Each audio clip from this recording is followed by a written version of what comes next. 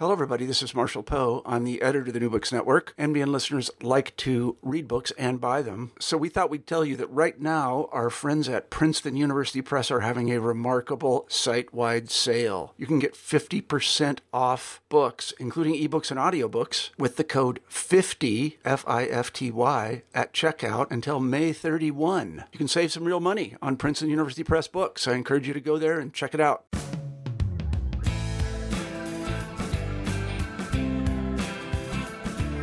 In her new book, A History of America in 100 Maps, historian Susan Shelton uses maps to explore 5 centuries of American history, from the voyages of European discovery to the digital age. Shelton's visual tour of American history considers the different purposes for which maps are created. Maps as tools of statecraft and diplomacy, maps meant to amuse and entertain, and maps made as instruments of social reform. Some of the maps she discusses document journeys, others strategize for war. Some trace the spread of disease, others the pathways of rivers or the decline of endangered species. Some are produced by trained cartographers, others by amateurs, one by a young schoolgirl. Together, they offer a compelling and at times quite beautiful case for the power of maps to shape our world and the ways we navigate through it. Today, I'm talking with Dr. Susan Shelton about her 2018 book, A History of America in 100 Maps. Dr. Shelton, welcome to the show. Good morning, Carrie. So I am so excited to talk with you about this book, which I really enjoyed reading. But before we talk about the book itself, could you tell us a bit about yourself? Sure. I'm a history professor at the University of Denver. I've been here a long time, since 1996, and because we're a small department, I teach a lot of different things, but especially 19th and 20th century America. So your book captivated me from the start. I'm not a scholar of maps, but I was immediately drawn in by these varied maps and your discussions of them. So how did you come up with the idea for this book? Well, I've been interested in maps for a very long time. It started when I was a graduate student, and I was writing a dissertation about how Americans were taught to see the world as the United States became an international power from 1880 to about 1950. And maps formed a portion of that. I looked at the evolution of school atlases, National Geographic maps, Rand McNally, things like that. And since then, I've become more and more interested in the way maps represent what people knew at a particular time and in a particular place. My first 2 books looked deeply at maps, but more recently, to answer your question, in 2015, I got a call from an editor at the British Library. The British Library, if you don't know, has one of the largest collections of cartographic material related to North America in the world. And people are always a little bit surprised by that, but when you consider the long imperial history of North America, it begins to make sense. And this editor, knowing what the British Library had, or knowing that it had substantial material and unique material, asked if I might be interested in organizing a book that looked at American history through maps. In other words, maps wouldn't be just supporting illustrations, but maps would be the main event and the focus. And I jumped at the opportunity, in part because he made it clear that this would be a chance to publish in color. And for those of us who work with visual material, the chance to work in color is really rare and seductive. So that's how it started. I said yes, but then the much harder part became figuring out what a history of America through maps looked like that didn't just evolve into one thing after another. Well, I had real trouble narrowing down which maps I was going to ask you about for this interview because there were so many interesting options to choose from. So how in the world did you decide which maps you were going to include in the book? Well, that was a tough one. No sooner had I accepted the invitation than I realized that the big question was, what would hold this together? And after a lot of reflection and talking to some colleagues, I realized that one thing you could do would be to make the through line maps that mattered somehow. And that doesn't necessarily mean just maps of statesmen and diplomacy, conflict and war, but it means maps that can show us something that we wouldn't otherwise know about that time and place. And so when I turned to try to choose the maps, I first realized that there were some that just jumped out. For instance, and we can talk about this one later if you'd like, but the 1718 map made by the geographer to the French king, that achieves two things. The French king first wanted the most accurate map of North America that could be made, and so he wanted a cutting-edge map of information and precision. But just as important was the second thing he asked his geographer to create, which was a map that would maximize French claims to sovereignty in North America, a map that would privilege French claims over Spanish to the west and British to the east. So that map achieved two things at once. It was both a document of what people knew at that time and also what they thought they knew, but also a map that was designed to persuade. And it's that axis. A map is something that both reflects knowledge, but also shapes knowledge, shapes history. So all through, I tried to find maps that achieved that. Having said that, to your point, toward the end, it was a lot of very hard choices, a lot of things left on the editing floor. And what it came down to were, when I had the best maps, how also could I achieve coverage of geography, of themes, of chronology, right? And so things that would be representative and try to tell different stories about American history. And your book includes maps from 1489 to 2018. So that's a lot of historical ground to cover. And once you'd chosen the maps, I mean, each of these sections sort of reads like its own mini histories. I thought the book was written in a very accessible way so that people who aren't necessarily historians or students of history could still understand the context for each of these maps. But to my mind, that means you wrote almost 100 little mini histories. So once you'd chosen your maps, how did you go about researching the history you needed to make sense of each map and its significance? That was a tough one because, as I said earlier, I'm primarily a historian of 19th and 20th century America. So this was a real stretch for me. I really didn't know a lot about the imperial era, about the era of exploration, about early indigenous history. So I did a couple of things. One is I read some big picture overviews, right? Thank God for textbooks that can help us wade into areas we don't know about. But then I started to do a lot of research on pivotal moments, but also, and this is the much more practical thing that enters, looking for maps that were important and significant, but also would reproduce well in this kind of format. There were lots of maps that were enormous, which meant that they wouldn't reproduce well and a reader wouldn't be able to follow the story. If you have a map where the details are lost, then in that sense, it's sort of a failure. So I really tried to choose over and over again maps that would be legible, persuasive in some ways that I could say this is what the author was trying to convey. To your other question of how do you prepare something like that?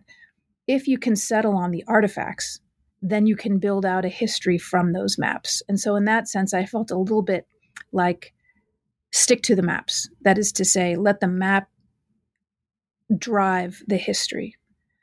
The editor also encouraged me to think about reaching much beyond audiences that I had written for in my prior monographs. He said, realize that people are going to page through a book like this and look for a map that catches their eye. In other words, most people won't read the book from beginning to end like a narrative, but rather they'll dip in and out. And so each essay had to stand alone. But at the same time, the 9 chapters had to have some coherence and some argument and through line. Well, what did the writing process look like for this book? Well, I tried to do it chronologically, which I know is not always the way we work. We sometimes begin with material we're most comfortable with.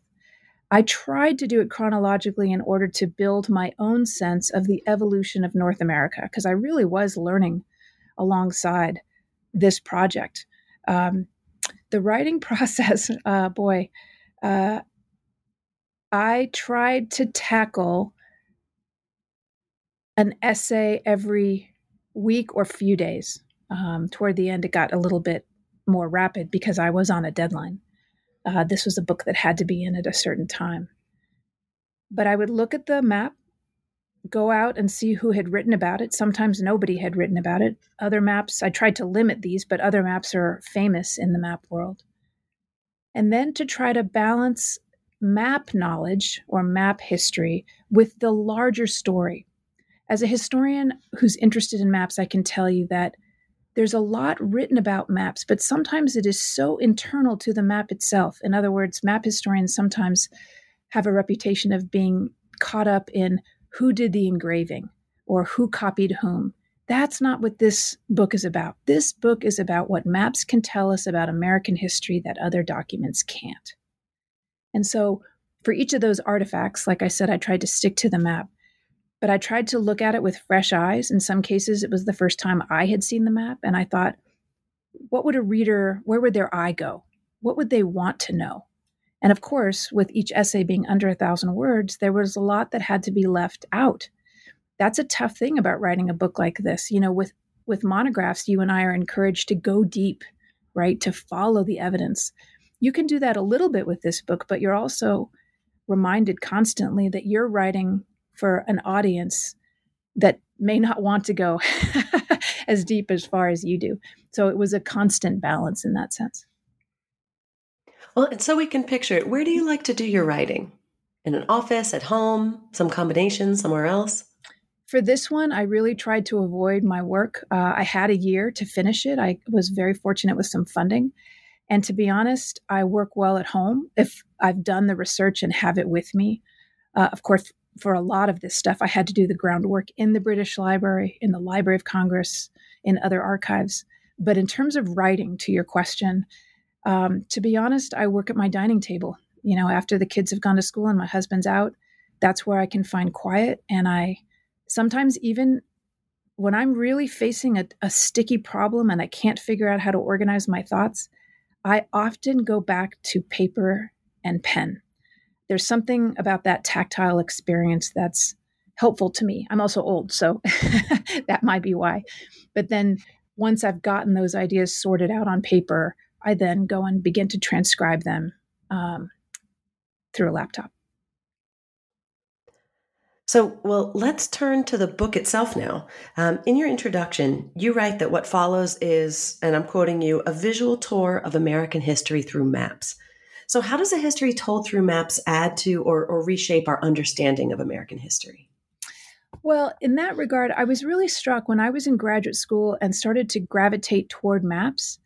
I thought it was a really cool idea. It was visual. It was something I hadn't thought about. My advisors were incredibly supportive, but I was struck that many of my peers and colleagues after I became a professor were just not that visual. And I was really interested in that. Why is it that historians, and you're an American Studies professor, so you might be sensitive to this, but historians, less so now, but for a long time, really privileged print and text. And for me, a visual tour was a way to shake that up a little bit. A lot of the maps that I have shown will reinforce what we already know. In other words, it's not going to upend American history, but it's also going to remind people that our predecessors in the past were constantly working with visual pictures of their surroundings, some of which were deeply flawed, some of which were highly argumentative. But it's that visual surrounding that I love reminding myself of, that people were navigating their world with partial information. And that's really alluring to me when I try to think about what people knew, but also what they thought they knew. Definitely. And I find that tension really interesting in there, that the maps are documenting, but they're also teaching, and they're revealing something new, even about things we think we already know. And so when you organize the book, as you mentioned, you organized it into 9 historical eras. And the first of these, Contact and Discovery, spans from 1490 to 1600. So one of the defining aspects of this section, to me, is how nascent and fluid geographical knowledge of the Western Hemisphere was during much of this time span. So could you speak about that a bit? Yes, I tried to find a kind of unifying idea for that first century. And what I loved, and many of those unique items, rare, were from the British Library itself.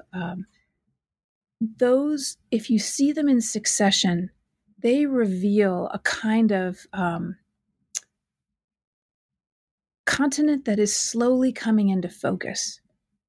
What's most fascinating to me, and I actually hadn't really appreciated this as a historian before working on this book, was the utter confusion about whether what was to the west of Europe was Asia or an entirely new landmass altogether.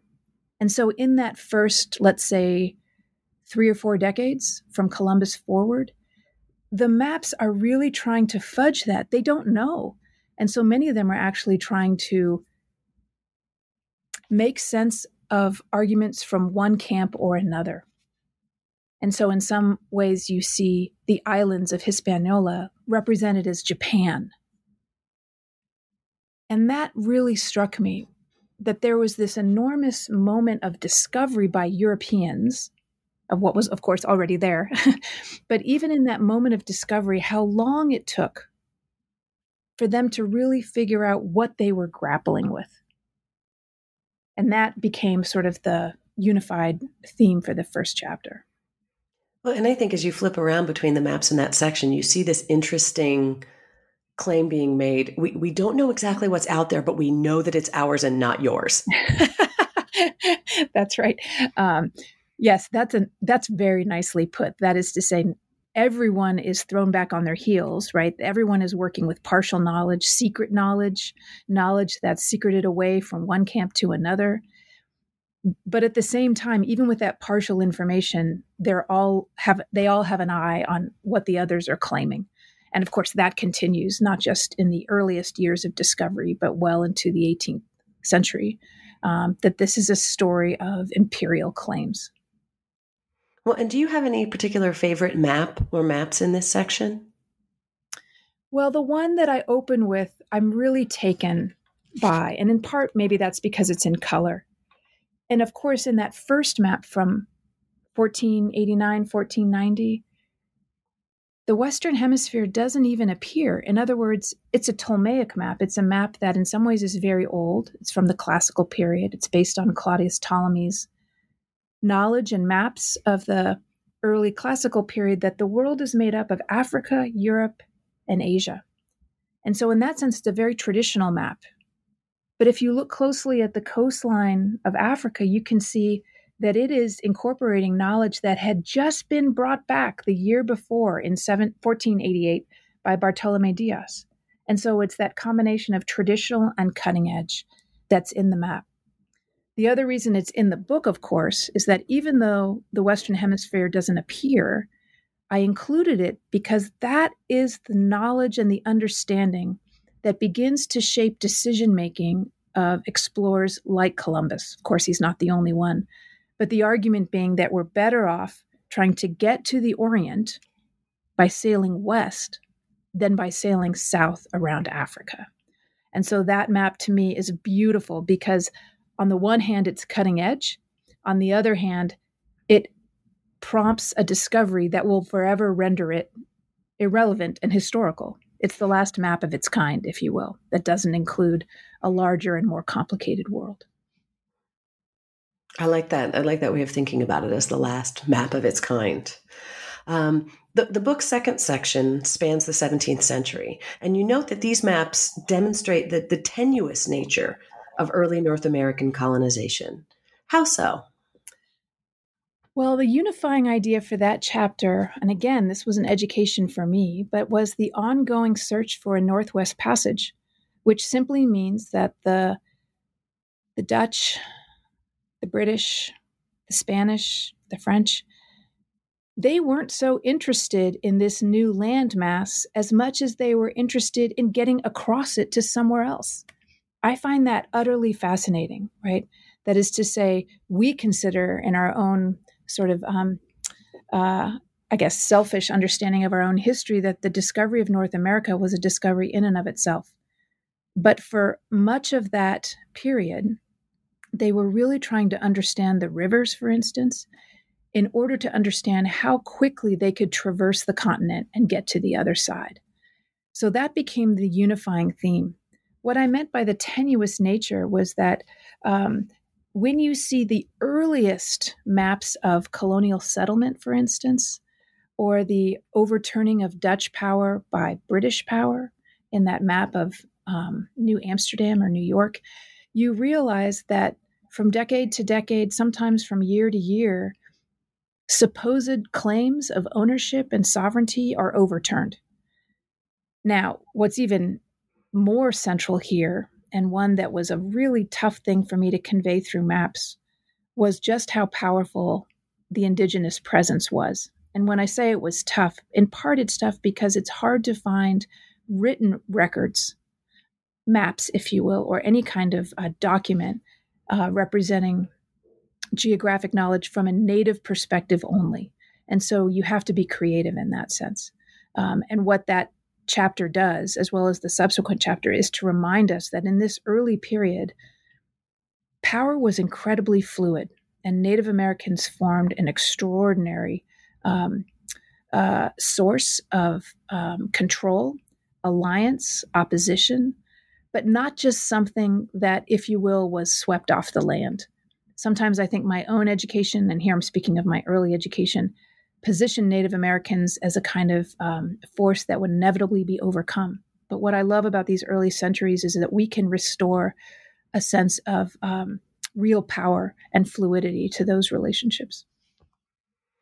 Well, and to that, let's talk about John Smith's beautiful maps of Virginia and New England that you include. They're from 1612 and 1616, respectively. Smith is, he is such a rascal, but I love his maps. These maps are beautiful. They are beautiful. And he, a rascal is right, a salesman is right, a very good explorer, a very good map maker. All these things are true, right? People are complicated. I'm particularly drawn to his map of Virginia, in part for the dual claims he's making. On the one hand, you see all kinds of signals of British power right on the map that it makes it look much more settled than it actually is. It makes it look much more stable. But he's also very clear, if you look closely, and I know it's difficult, but he acknowledges the areas around which he's relying on native intelligence and native knowledge. In other words, it's a fairly honest, in some ways, acknowledgement that the British actually know very little outside of what they're being told by tribes in the Southeast. The one aspect I love, and I'm sure this came through in the essay, of the map of New England is that, in other words, in some ways, it's an early real estate promotion, right? That he really is trying to draw people to an area that not as it's shown on the map, actually, but is extremely unstable, and that really is controlled by the tribes of that region. Well, and another riveting map that I wanted to talk about from this section is it's a beautiful and also terrible map of West Africa from around 1650. So why did you choose to include this map in a book on American history? I really struggled with that. In part, in the early centuries, and I did a lot of homework here, and maybe I just didn't find it, I couldn't really discover maps that would reveal something about how fundamental slavery was as it grew as an agricultural force in North America. And so I pivoted to not just one, but two maps of Africa, one in this section and one in the 18th century when the trade is really at its height, to try to demonstrate that to tell the history of North America, you really have to tell the history of the wider world. The map that I settled on is beautiful, it's colorful, and so in some ways I was making a practical decision. It reproduced well. It showed the early foothold, if you will, of the slave trade in West Africa. And that was also, to me, a proper and sober reminder that the success, the survival of the colonies really did depend on imported labor. This is, of course, not original to me. Here I owe insights to other historians who've done this work, but slavery was not incidental, if you will, right? And we know, of course, it was more important in the Caribbean and more important in South America. but I didn't want to underestimate its power. And so I thought it was sort of a creative solution to the lack of maps of slavery in the early colonies to show a map of the origins of those slaves. And that map that I showed indicates where all the most important ports of departure were in West Africa. And that to me is very powerful. Well, and I think it also, to speak to your earlier point about the way we tend to be taught early American history, right, is that Native Americans come first and then they're gone from American history. Although, of course, we still have a Native American presence in the United States today. But we're taught sort of, okay, first it's Native Americans. Then when we get to the 1800s, we learn about enslaved Americans.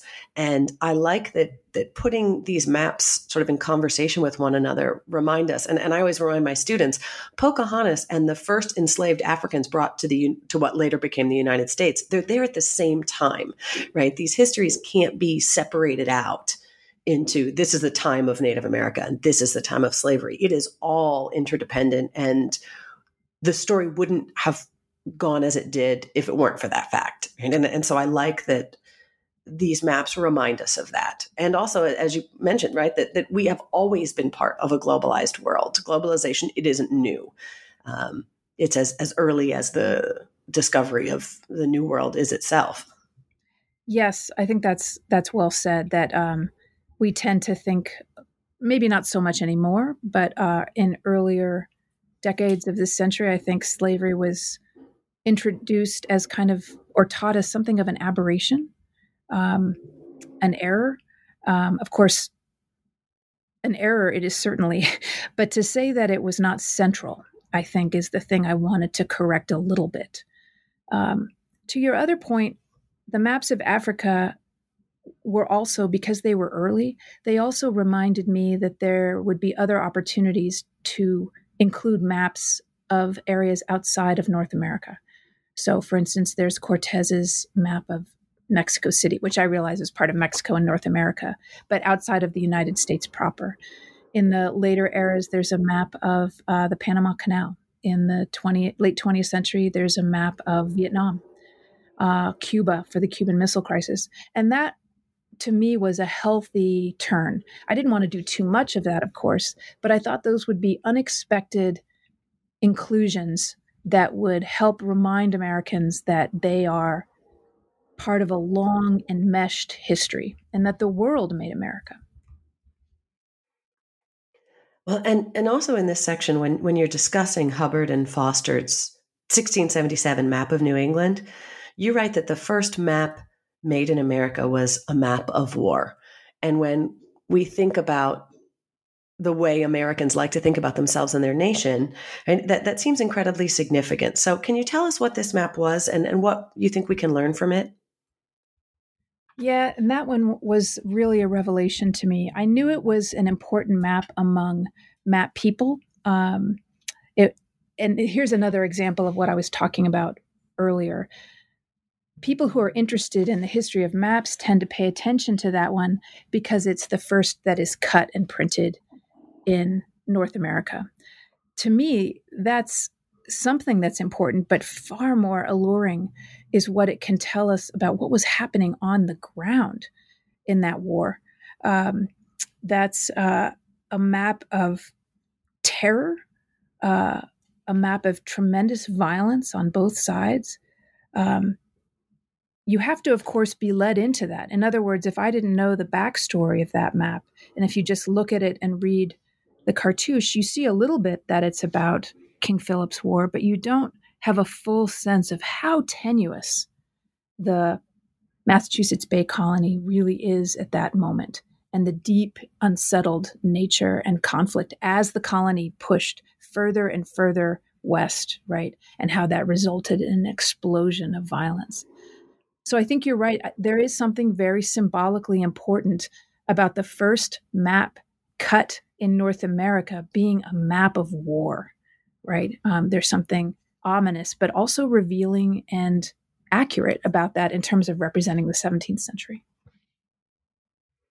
Well, and one of the things I love that you do in the book is to include maps that we wouldn't always think of as maps. They don't necessarily look like the kinds of maps we're used to seeing.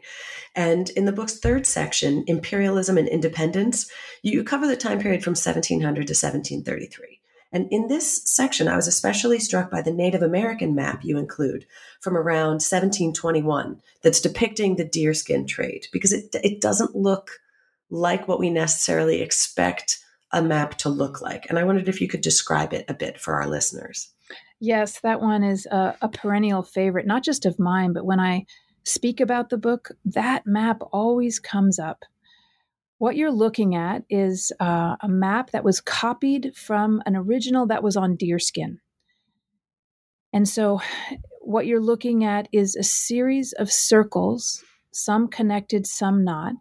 And then outlying those are some right angles that represent the colony of South Carolina and the colony of Virginia.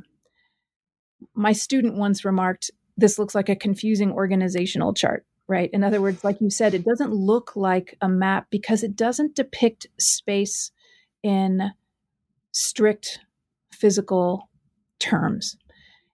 It is a map that was given to the governor of South Carolina at the conclusion of the Yamasee War in the 17-teens.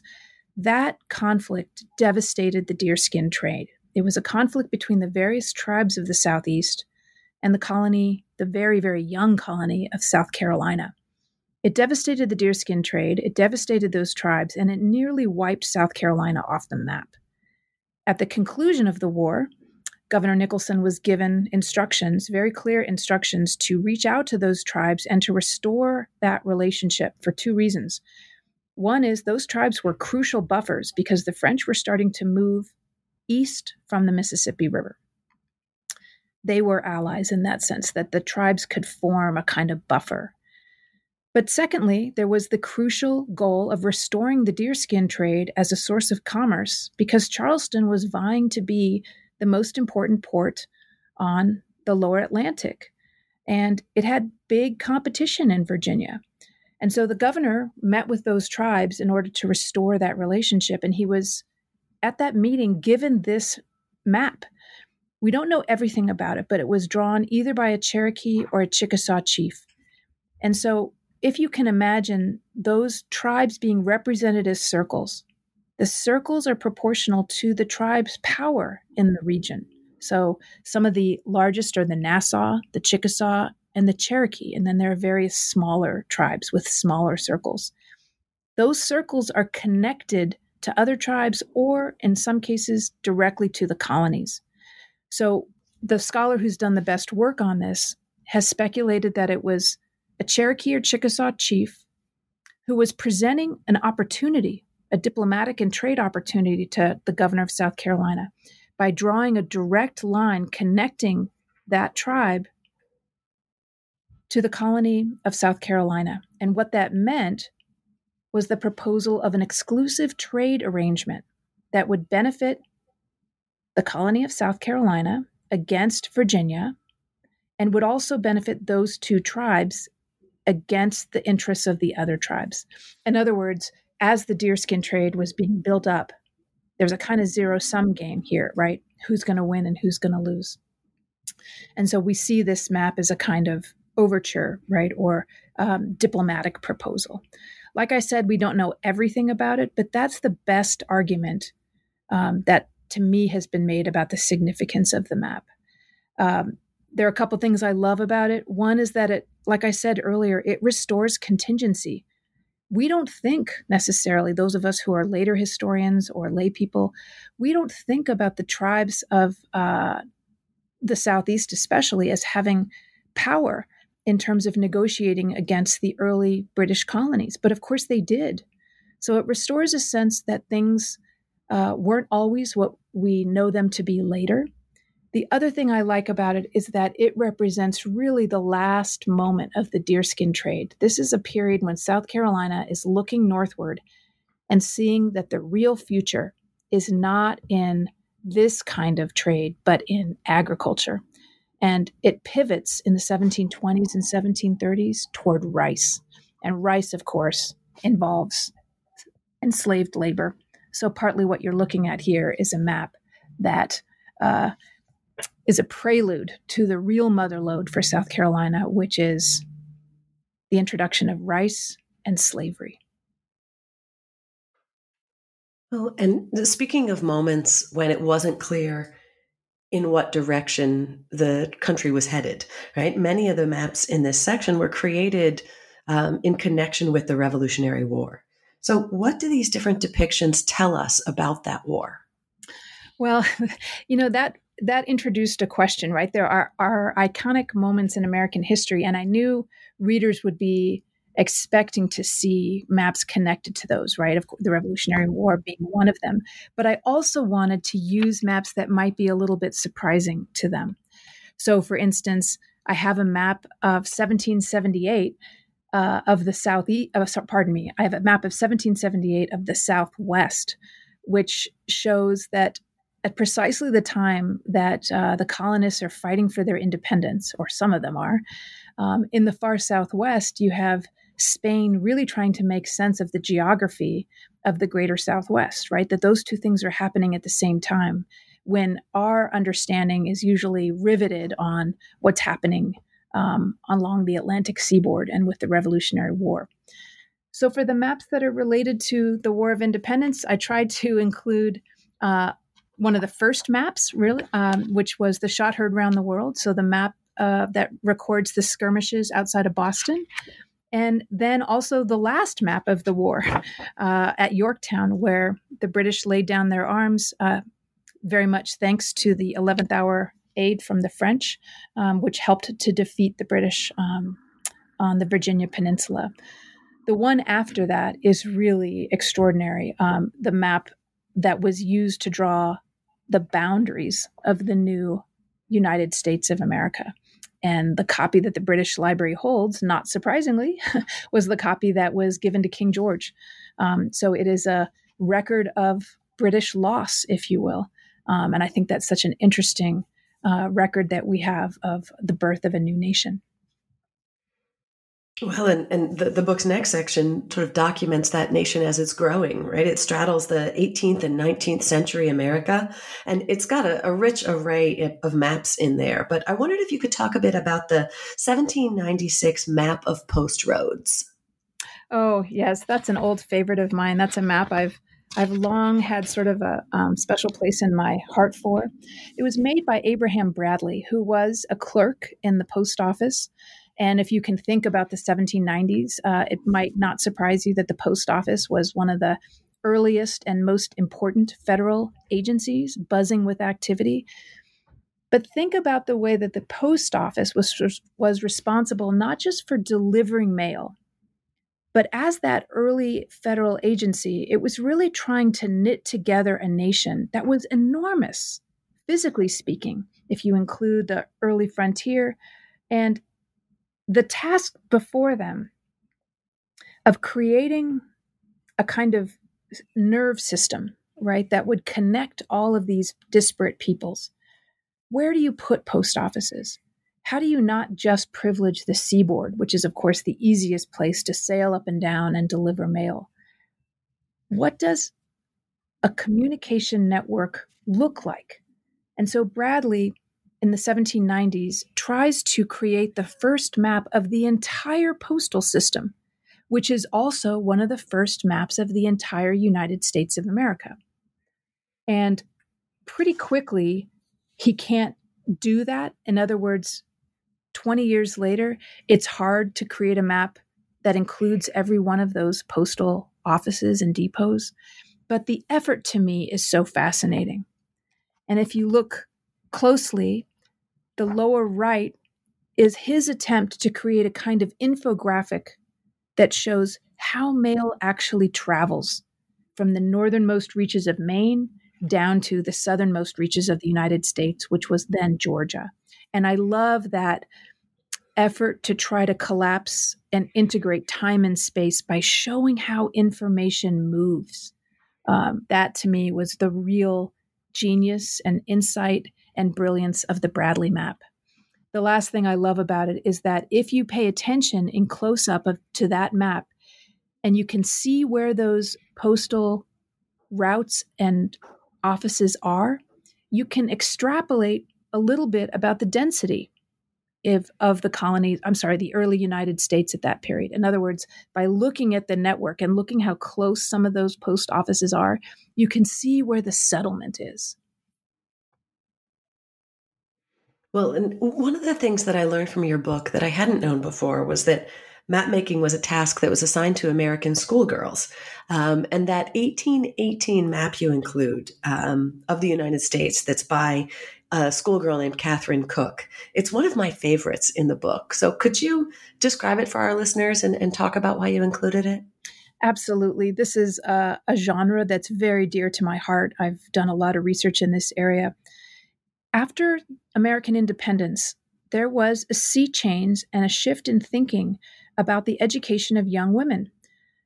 Independence put a premium on the responsibility of women to be educated in a way that would enable them to educate their own children as future citizens. The long and the short of that is that after 1790, it becomes much more acceptable socially and even urgent to educate young girls outside of the home. And so what you see from 1790 forward is an explosion of educational institutions for female students. Sometimes these are homeschools, right, that educate maybe 20 students. Others are much more established where students board. The point is that hundreds, if not thousands, of schools are founded, and newspapers of this era are just littered with advertisements of Jane Smith is going to open a school for young ladies, and here's what she's going to teach. Over and over again in those young schools, those early schools for girls, you see a certain kind of curriculum emerging. Girls, to the extent that they were educated, had long been exposed to ornamental arts, which include things like French and painting, needlework. But alongside that, you had also some traditional subjects that were considered appropriate for women, like geography, which was a science that was not too threatening, certainly something that would prepare a young woman to understand a little bit about the world, to be a good conversationalist. Geography was also essential after the Revolution as a way for young people to understand their country. In other words, it had a deeply civic kind of purpose. And so when you see those schools over and over in the curriculum and the advertisements, but also when I started to look in archives, you would find hundreds of maps made by these young girls. Some of them, like the one that I've included in this book, which is fairly typical, are incredibly exacting and artistic. And so what you can see is that in drawing maps, these girls were being taught art, penmanship, self-discipline, and also a little bit about geography. They're not being taught surveying, mind you, right? They're not being taken outside and taught how to create a map from the ground up. Much more important in these exercises was that there was a kind of polite understanding of geography and certainly an appreciation of the artistic dimension of maps. So I've looked at hundreds of these. I find them absolutely intoxicating. For a long time, they were prized in families. You can see in some of them that they were exhibited for competitions. They were put up in homes. That is to say, families were very proud of these. And because they've been preserved, right, when you look at them in the aggregate, you can begin to get a glimpse of how that first generation of girls educated outside the home were spending their days. And that to me is something that otherwise is really hard to access. We have textbooks, we have ideas of what teachers want to teach, but to actually see the artifacts of these young women as they're being educated and how they're being educated is compelling to me. Well, in the book's next section, which you titled Expansion, Fragmentation, and Reunification, you talk a lot about the Civil War, not surprisingly, during the time period. But before we speak about the maps that connect to the Civil War, I wondered if you could talk about the 1838 Temperance Map by Reverend John Christian Wiltberger. Oh, that one is such a joy to me. It is one of the few maps in this book that are fictional. Now, of course, all maps in some ways are fictional, but what I mean by that is this one is entirely a work of imagination. It's not that atypical. Over time, reaching back centuries early, there have been maps for morals, maps of marriage, maps of the heart. And so it's not a new genre. But what you're looking at here is a map that was designed to advance one of the most important social movements of the antebellum era, which was opposition to alcohol. One of the most successful social reforms of the 19th century, right? This was a movement that really did convert a large swath of the population to abstain. In that sense, it was successful. And so the map, designated a temperance map, was made by a minister, Wiltberger. And what he's done is to show a map that looks real. And rather than populate it with the landscape around you, he has populated it by a landscape of temptation.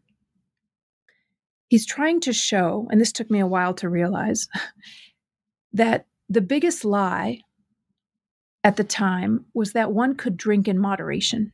And this was very popular with abstinence advocates. They worried about those who said that a little bit of alcohol is okay.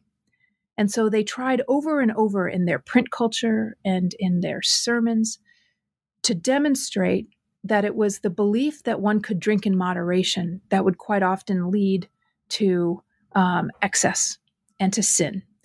And so if you look at the map that Wiltberger has created from left to right, and that's how you're supposed to traverse the map, you see all these ways to get into the interior from an ocean to land. And they are things that are acceptable. Alcohol for medicinal purposes, alcohol as a social lubricant, right? Alcohol as a way to spread good cheer.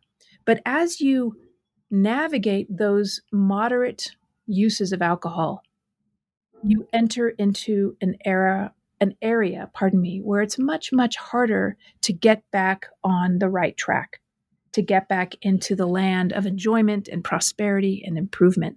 And instead, it's very easy to sail south, and I think that's significant. South is bad, and to fall into false hopes and total indifference and false comfort and false security and financial ruin and moral ruin. So it's hard to describe over audio, but what you're looking at is a map that tries to demonstrate the perils of temptation and the need to really follow the straight and narrow if you're going to live a prosperous and moral life. Well, and another unexpected map that's included in this section is the close-up of a page from an 1837 Atlas for the Blind. And it's an incredibly beautiful image, just this close little view we get of the map. And I wondered if you could tell me a bit about that map. I love that one, but to be honest, I really struggled with it as to whether to include it. As you describe, it's a map for the blind, so it's all sensitive to touch. It is raised relief, if you will. And this is prior to the advent of Braille. So this is an era when there are multiple methods and languages out there, if you will, to communicate with the blind. And the one I chose was Samuel Gridley Howe. He was a very, very important social reformer out of Boston at a time when social reform was at its apex in Boston. And he was feeding his passion of helping blind children. So he founded a school. He founded an entire language. Prior to Braille, it did not survive. It was not one that had enduring and staying power. But in the mid-19th century, it had quite a few adherents. And he was really passionate about geography. So one of the most popular genres of his press were geographical books and maps and atlases. When you think about it, an atlas or a map makes sense in terms of a way to communicate with the blind because you're representing space, right? It's a language. And if you can communicate that language in the way that a sighted person can, right? It's not out of the question that a blind person would come to understand something about the geography, in this case, of Vermont and New Hampshire. So there are signs. Some things are intuitive, like mountain ranges as two parallel lines or rivers as a single raised line. But I love the way in which he's tried to create intuitive, but also symbolic tools and languages, right, in order to open up the world of geography to the blind.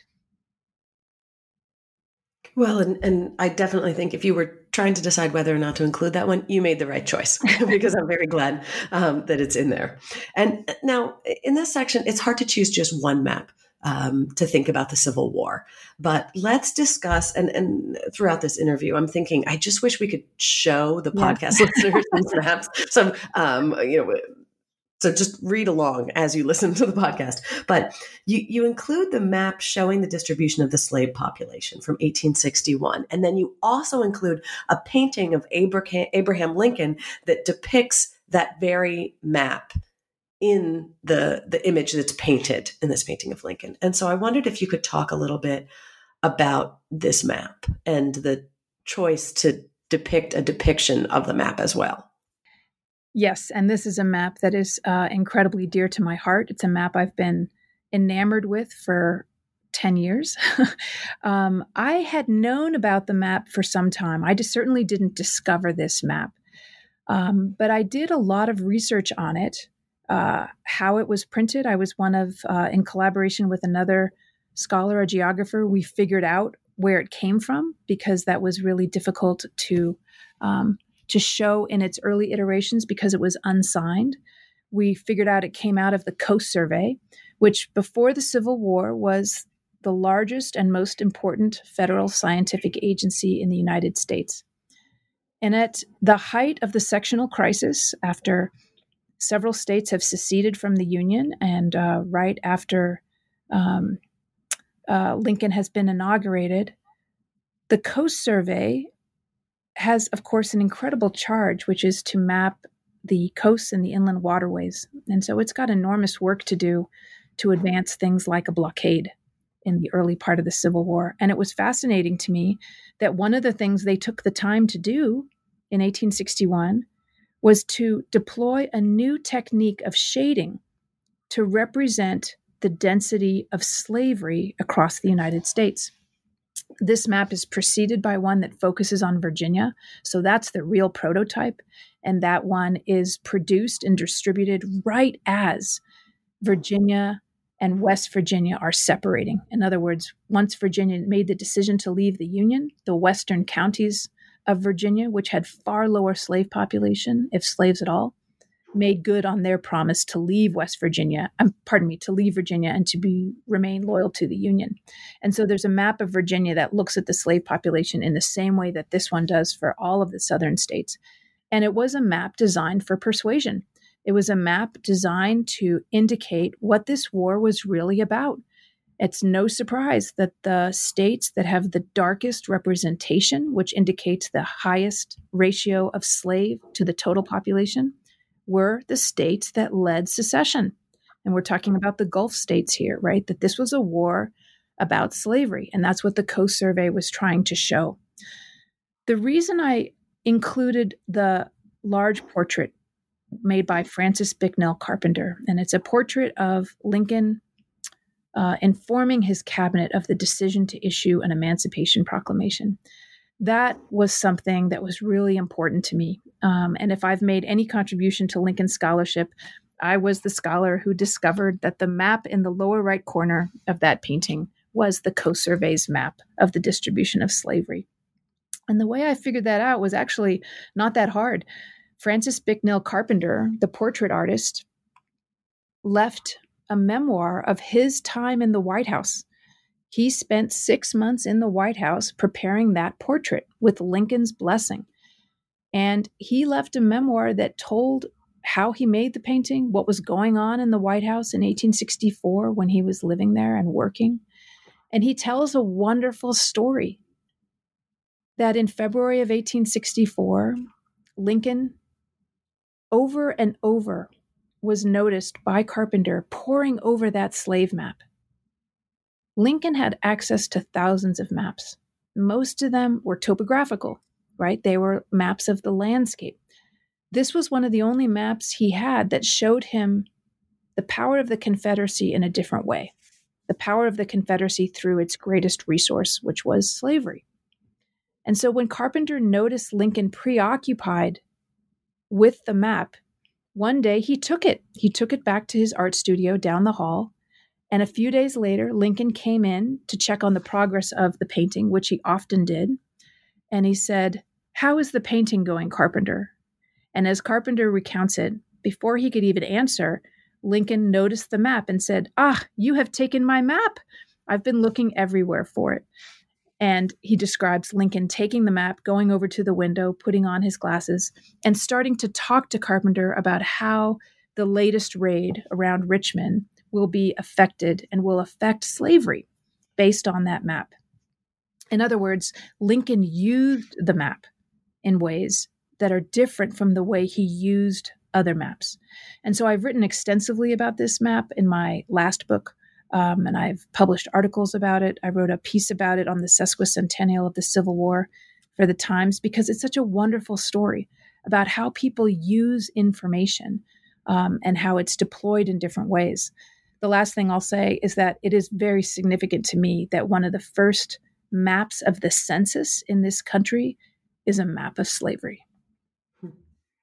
Oh, definitely. I think that is significant. And one of my favorite maps from the next section, Industrialization and Its Discontents, is the first map of red and blue America. So it seems timely to ask you, what does this map reveal about the American electoral system? Oh, that's a good one. And boy, I get a lot of calls about the moment that we're living in now, and I have never felt so humbled about how to guide people using the past about the future. We live in very complicated times. I like this map. I discovered it about, 4 or 5 years ago. I'm certainly not the first one to write about it, but to me, it was really resonant because it was, after the Civil War, one of a whole host of experiments in mapping data. The last map we talked about was a map that harvested census data into visual form, and it was path-breaking. This first map of the electoral returns was published in 1883, representing the 1880 presidential election. It's the first that I have ever found to harvest electoral data in cartographic form.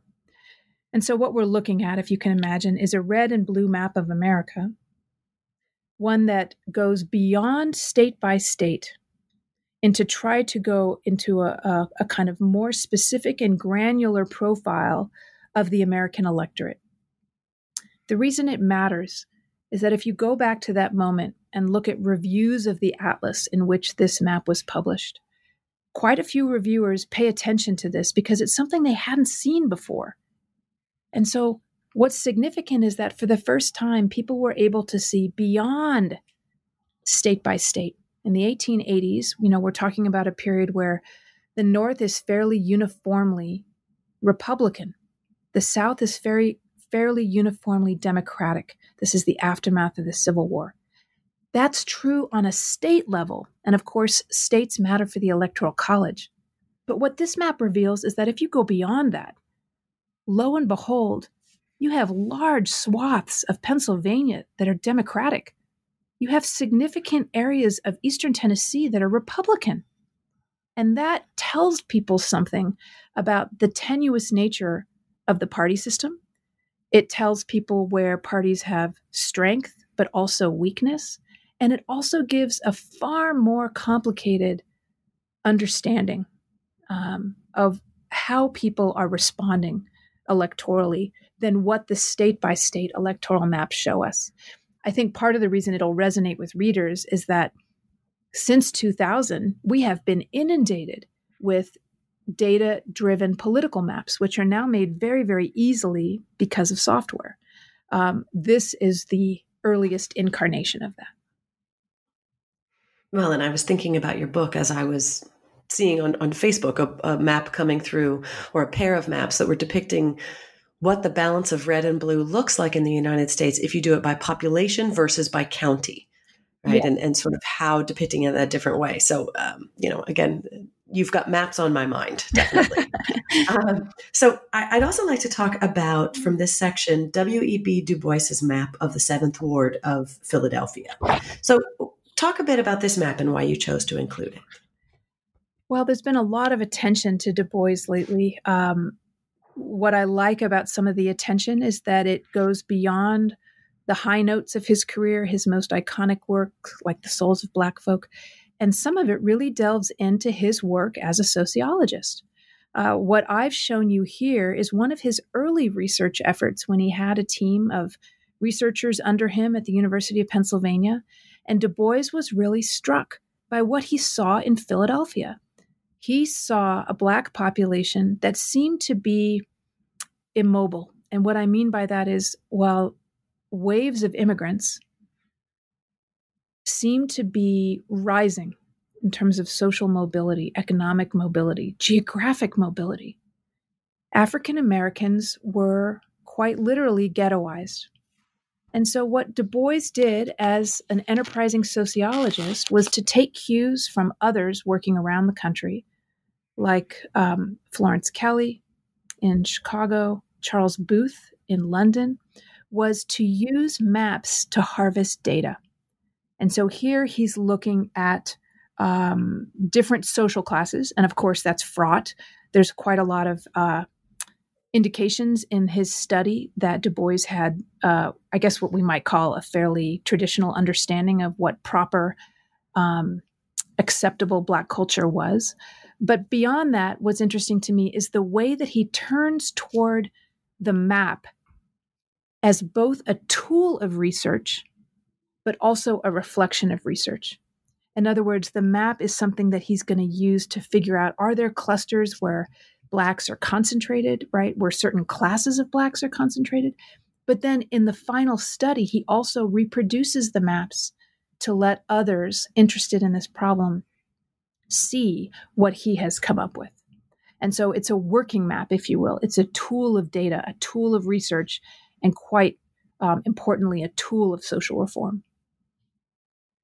Well, in the next section, I was struck by a very different kind of map, and that was the 1939 map, A New Yorker's Ideas of the United States of America, which I've sort of seen versions of this that are more contemporary, sort of joke posters of this type.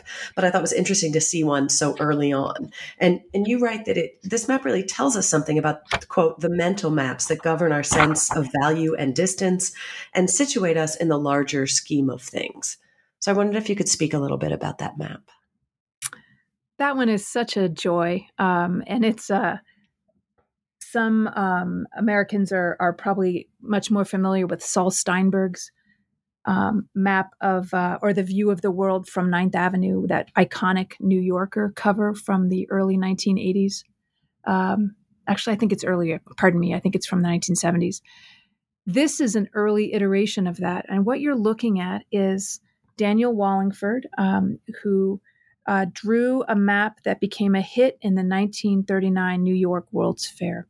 And it's a map that kind of looks like the United States, but what he's skewering as a young man from Indiana is the degree to which New Yorkers are self-important and they see the world refracted through New York and the 5 boroughs.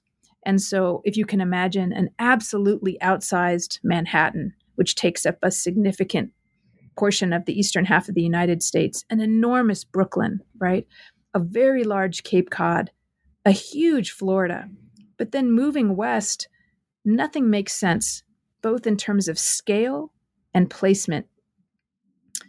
Kentucky butts up against states that shouldn't. You see South Dakota placed within North Dakota. Colorado borders Missouri. There's all kinds of knowing fictions and winking kind of asides in the map to demonstrate that New Yorkers really see anything outside their sphere as, in vague terms, in completely inappropriate in terms of geography, very much through stereotypes, so that everyone in Texas is either a rancher or an oilman. Hollywood is really all that constitutes California, except for San Francisco. It goes on and on. So it's the mistakes, the intentional errors that are the joke. And it takes off. It goes viral, if you will, at the World's Fair, and he reproduces it in several sizes as a souvenir. He had actually created one before this for Boston, because when he moved to Boston as a young man, he thought Bostonians were as self-important, if you will, as New Yorkers. To me, what's more enduring and more powerful is the way that this map is able to put into visual terms what we all experience. In other words, all of us see the world through our own lens. All of us see the world through the terms of where we are rooted at that time or our own experience. We're all parochial. And that to me is the larger beauty of this map. And I marvel at the way he's able to take those mental cues and assumptions and stereotypes and visualize them. I thought it was brilliant. Yeah, I do as well. It really does get at the mental map, the sort of moral geographies that we all carry around with us, that we have to in order to navigate the world in a way.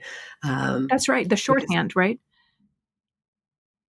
Right. We can't actually move around the world with a complete understanding of the geography in which we're moving in. We have to create these models, these shorthands that allow us to function intellectually, physically, spatially. So I agree. It's a really interesting way of depicting that, and very original, I would imagine, at the time. Yes, very much so. And I think if I can just add one thing, part of the joke of a map like this is that people understand what is the absolute geography. In other words, a map like this wouldn't have made sense 2 centuries earlier, right? Or even a century earlier. It's only once Americans have a vague familiarity with the outlines and the interior of their country that this kind of joke is funny. That's definitely true. You have to have a basic geographic knowledge of the country to be in on that joke. Exactly. Definitely. That's exactly right. So when discussing the maps that cover World War II and the post-war years, you talk a lot about the use of maps to facilitate strategic thinking, sort of turning certain ideas literally on their axis, I guess. Can you tell us about that a bit?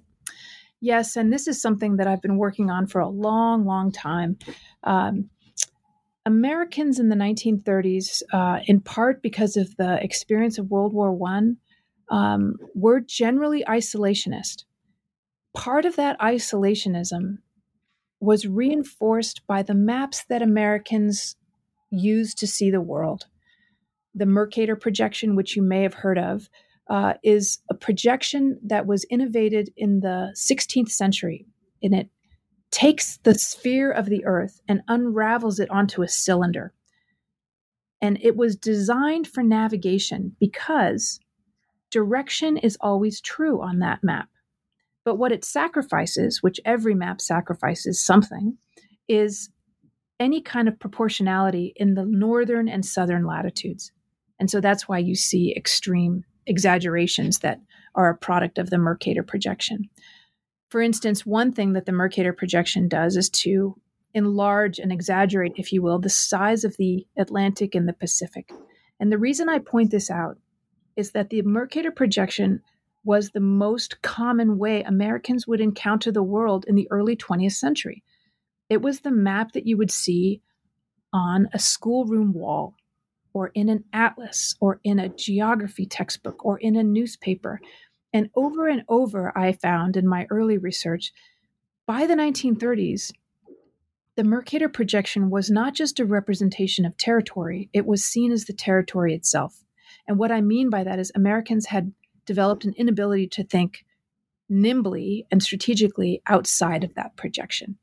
Now, that matters because World War II is in large part, a war of aviation. And aviation transforms our understanding of distance, because distance is measured in time, not in absolute space. And so the man I chose to focus on through 2 maps, one of which is the cover of the book, is an artist, Richard Eads Harrison, who was a very influential artist and map maker for Time and Fortune. And he rendered images of the world for Americans as war was inching closer that reminded them that oceans could be overcome through flight. And so he has one that he issues right as the United States Congress is debating Lend-Lease to show Americans that they are not distant, but they are central to this conflict, and that America can be approached from many angles. And so any ideas that we have that the Atlantic and the Pacific protect us from a European or an Asian war are fictions, he writes. Instead, you have to get back to the globe. And so his maps often tried to capture a global kind of approach. Some of my friends say that his maps look like early iterations of Google Earth, because what they're designed to do is to give you a sense of a pilot flying over the horizon, to return your sense of how geography is relational and how any area can be reached by any other area in light of flight. Right. Well, in the book's final chronological section, you feature two very different kinds of maps in terms of how we think about movement and space. And these track the spread of HIV and AIDS cases across the United States. And one of them focuses on rural Tennessee, and the other tracks over time the rising number of AIDS cases in the United States. Can you talk a bit about this powerful pair of maps? I'm glad you liked it, because I wasn't sure. That felt a little bit risky to me because it was a 4-page spread. And of course, right now we're in a very different position about understanding AIDS. But I'm of an age where I remember the utter terror that cataclysm wielded in American life and around the world. In other words, I wanted to restore the feeling of the threat at that moment. And I remember just my devastation and fear and that during that epidemic, the friends who were lost. And what I found was that was also a moment where geographers and physicians, when they were trying to figure out the epidemiology of that plague, were using maps. And so the first one came through Abraham Verghese's memoir, where he recounts living in Eastern Tennessee as a physician, moving around different hospitals in this rural area and trying to make some connection about why all these men were getting sick. And so it's a use of a map to try to get to the root of a problem. It's an incredible story. He literally takes a map down from his son's bedroom wall, and starts to track the movement of his patients, where they lived before they came home and became sick in Tennessee. The second one is by Peter Gould, who passed away a few years ago, and I loved it for two reasons. It's a series of maps of the United States that, as you said, show the spread of AIDS over time. So in one sense, it's a series map. I think it's the only series map in the whole book. But it also shows cutting-edge geographic and mapping techniques that were used for public health. And Peter Gould, who I think was a professor at Penn State at the time, was outraged on behalf of his students and the public about the lack of sharing of information about the AIDS epidemic by public health agencies. And so he tried to, with his team, in a very, very early iteration of GIS and heat maps, harvest the data that he had to show how the disease spread across the decade of the 1980s. And so you can see it moves in different ways. Like you said in your prefatory comment, it's about migration, but it's migration that's aided by flight. And so you see the disease spreading out from nodes to rural areas in a kind of way that is a little bit different from our traditional understanding of migration. Well, and I really love also that the Tennessee map shows us, or at least the way I read it, the way I read the map and what you write about it, is that map making can be a form of answering a question or of solving a mystery. That you have this rural physician trying to figure out what is going on, and he uses maps less to communicate, which is what throughout the book we see many of them are trying to communicate certain things to certain audiences. It's less about communicating than about figuring, right? He's using that map to figure out a puzzle. And once we understand the map in terms of the question that he's asking of it, it makes so much sense. And I just sort of imagine that moment where the map teaches him something about his patients, about this plague, as you say, that until that moment wasn't understood. That's right. And the famous example in this respect of a map as a tool of investigation is the John Snow map from the 1850s, where John Snow in London uses a map to document the cases of cholera in order to find the source of the outbreak, which is the Broad Street pump. The discovery, the aha moment, is to realize that it's a waterborne illness, and that's the contagion, as opposed to, for instance, miasma, the idea that these germs were spreading through the air. And similarly, Verghese is using a map as a kind of tool to go through his casebook, right? And to ask, and to finally realize that these men were coming home to be with their families once they were diagnosed. They were coming home to be cared for. I mean, it's a very moving portrait of AIDS as by a man who didn't really understand that it would hit a rural area as hard as it did. And that revelation, too, is so moving to me, to watch someone at the top of their game learning, right? And overcoming his own assumptions of how this disease operated. Definitely. Yeah, I felt the same. Yeah. Now, in your afterword, you actually include only one map, and that is a data visualization for autonomous vehicles. It's from 2018. So why did you decide to close with this map in particular? That's a great question. And as a historian, I really wrestled with the modern period.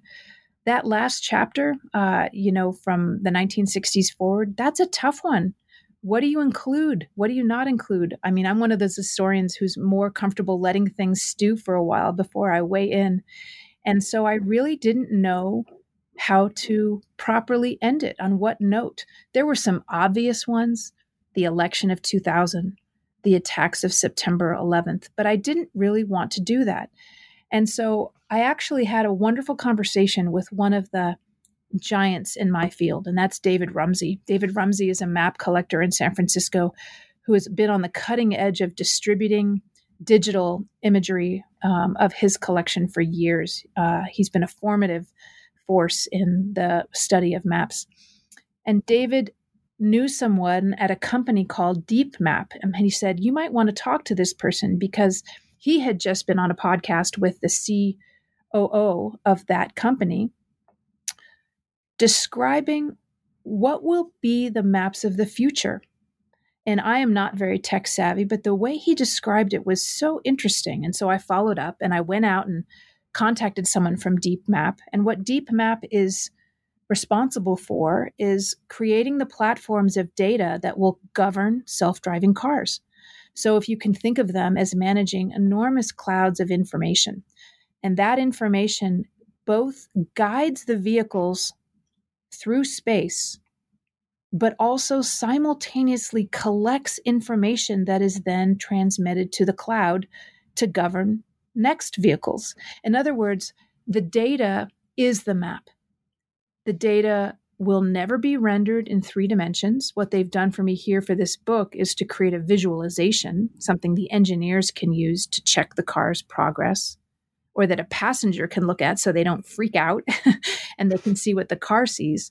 But of course, a car doesn't need a map. The car uses the bits of data. And that was utterly fascinating to me. It will never be static. It will never be fixed. And so in that respect, this image is unlike any other map in the book. It's not an artifact in the same way. It's almost an organic, living thing that is always changing.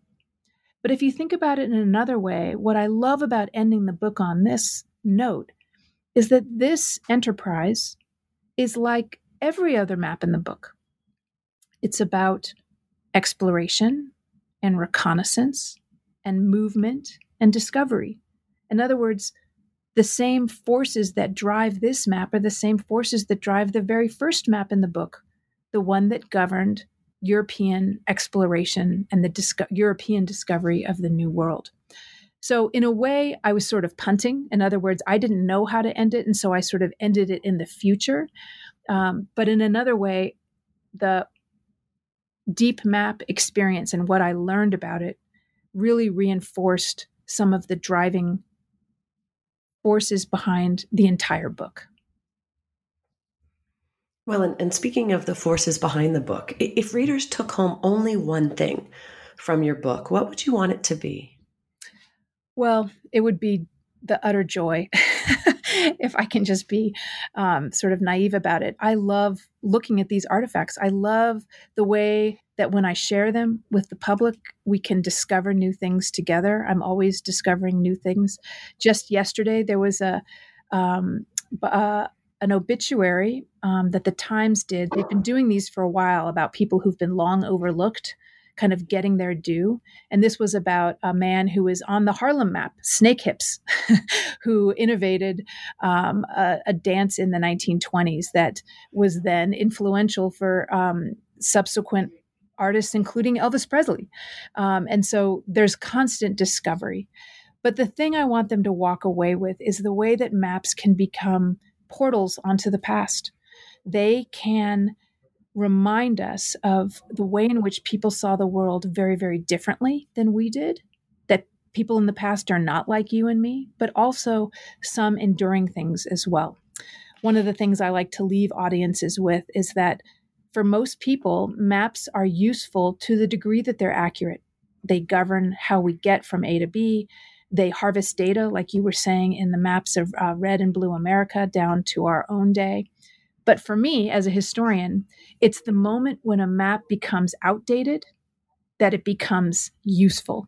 In other words, it's when it becomes fixed in the past that it actually can show us something that we might otherwise overlook. Well, thank you, Susan. It has been such a pleasure talking with you today. And I know we've gotten to cover a lot of territory, but I can't help but conclude by really urging our listeners, please go and buy or borrow this book so that you can see these incredible maps for themselves. I mean, it really does. It really is something that needs to be looked at on your own. So, Dr. Schalten, before I let you go, what do you think your next project will be? Oh, my goodness. I have a few irons in the fire. As I said, I'm utterly compelled by those children's maps of the early 19th century, and I have found so many of them. I think they deserve a deeper inquiry on their own. I'm also working on that artist who I told you about, Richard Eads Harrison, who was perhaps one of the most influential map makers of the 20th century. Not a map maker, but an artist. What I mean is he wasn't formally trained as a map maker, and he changed the way Americans saw the world around them as the country was deeply enmeshed in the international arena. So those are two things I'm really interested in. I'm also interested in what it would look like to teach an entire course where maps are the substructure. So that's an ongoing sort of curiosity of mine. The fact that the book has done so well, it's in its third printing, is really encouraging to me, and it makes me realize that there's an appetite for me to share these materials and to encourage others to begin to do research driven by maps. Well, thank you very much, and I will look forward to reading about all of those projects. Thank you. Thank you for having me. I'm Carrie Lane, a host of New Books in American Studies, a channel of the New Books Network. You've been listening to my interview with Susan Schalten, author of the original new book, A History of America in 100 Maps.